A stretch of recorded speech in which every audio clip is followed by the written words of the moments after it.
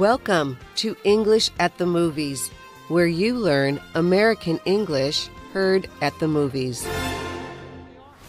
Army of the Dead is a Netflix movie involving zombies, evil beings also known as the Walking Dead. Scott Ward is a war hero who battled zombies in the past. He agrees to put together a crew to break into the closed, zombie-filled city of Las Vegas. There, the crew must recover a hidden box containing $200 million before officials destroy the city. Listen for the words crossing the line.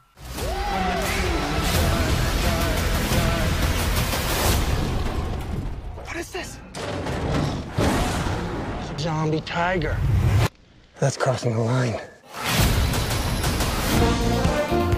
What do you think crossing the line means? A. It is becoming a dangerous situation. Or B.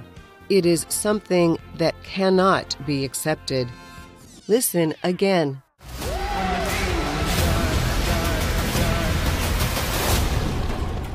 What is this? Zombie tiger.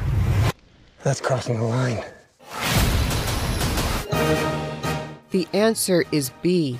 Crossing the line is something that cannot be accepted. Scott Ward and his crew are willing to fight human zombies, but consider the animal version unacceptable. And that's English at the Movies.